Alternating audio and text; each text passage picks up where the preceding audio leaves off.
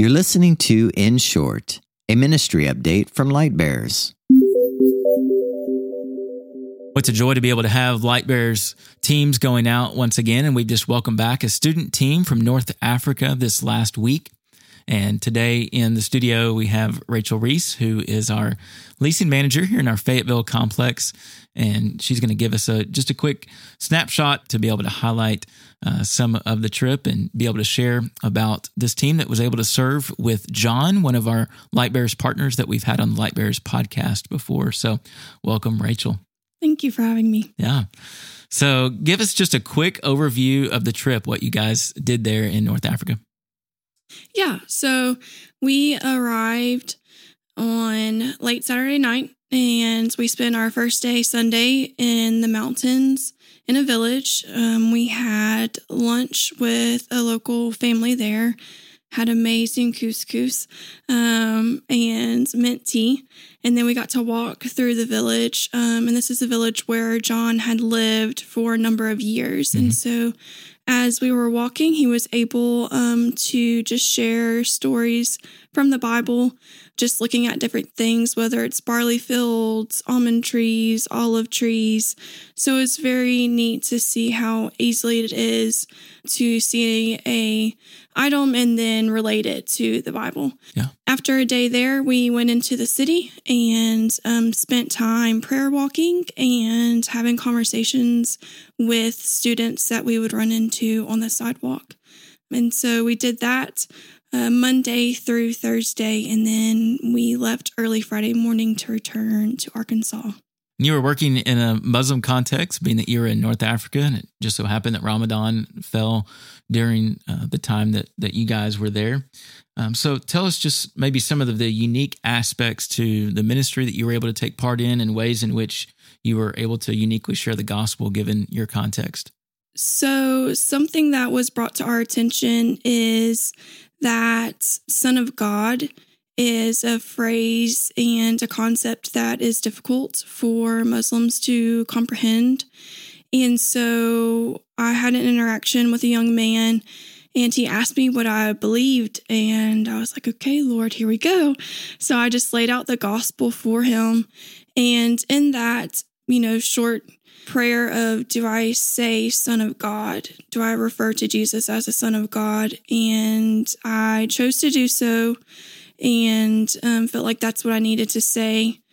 Since then, we've continued to have conversations with him, our team members have, and that has still caused confusion, Son of God. So we are figuring out how to navigate that conversation. So that seems to be one aspect that we ran into with a Muslim as far as explaining the gospel. Sure.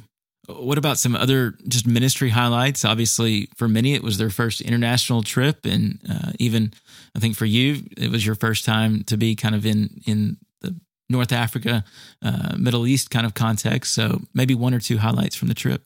We had the privilege of meeting a lady and her brother who own a leather goods shop. It was extremely encouraging to hear their testimony, how they came to know the Lord and the ministry that they are doing there.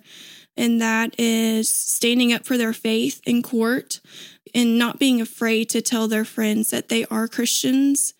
And the result has been other people have come to them to tell them that they're Christians. Another part of their ministry is they answer questions online that people are having about God. And it just so happens that one of the major questions he gets asked is, how is Jesus the Son of God? So he spends hours a day answering those questions.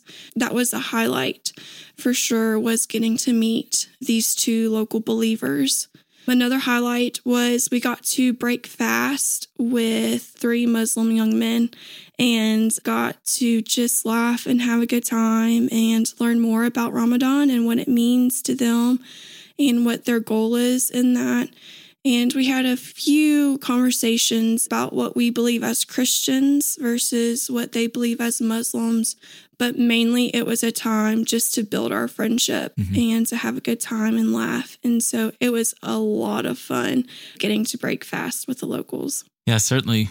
We want to be praying for those believers there in North Africa, that they will continue to stand firm in their faith, even in the face of persecution, and even for this one that you mentioned that is seeking to understand even who the Son of God is, and seeking to dive into Scripture, that his eyes will be open to the light of the gospel. And so with that, then, what are maybe 2 or 3 ways that we can continue to pray for the ongoing work there? One way that we can be praying is for the workers that are there sharing the gospel with the locals, and just their everyday lives. They have the opportunity to share the love of God with those around them. Prayers for boldness and for wisdom, and for the contacts that they already have, that they can continue growing in those relationships with those people. Another way that we can be praying is just for the unreached people group of the Berbers. They do certain rituals and certain things that they don't know why they do them, but they point back to Christianity. And so that as they continue to do these things yearly, that they will realize and have someone teach them that what they are doing is actually pointing to the one true God. And so the prayer would be that the Berbers would know that Jesus is the way, the truth, and the life, and that no one comes to the Father except through him. Absolutely. Well, we thank you for coming in and joining us on our episode of In Short. And we hope that you who are listening will continue to pray for the work in North Africa, pray for our partners on the field, both here and in other places. And again, we thank you for listening.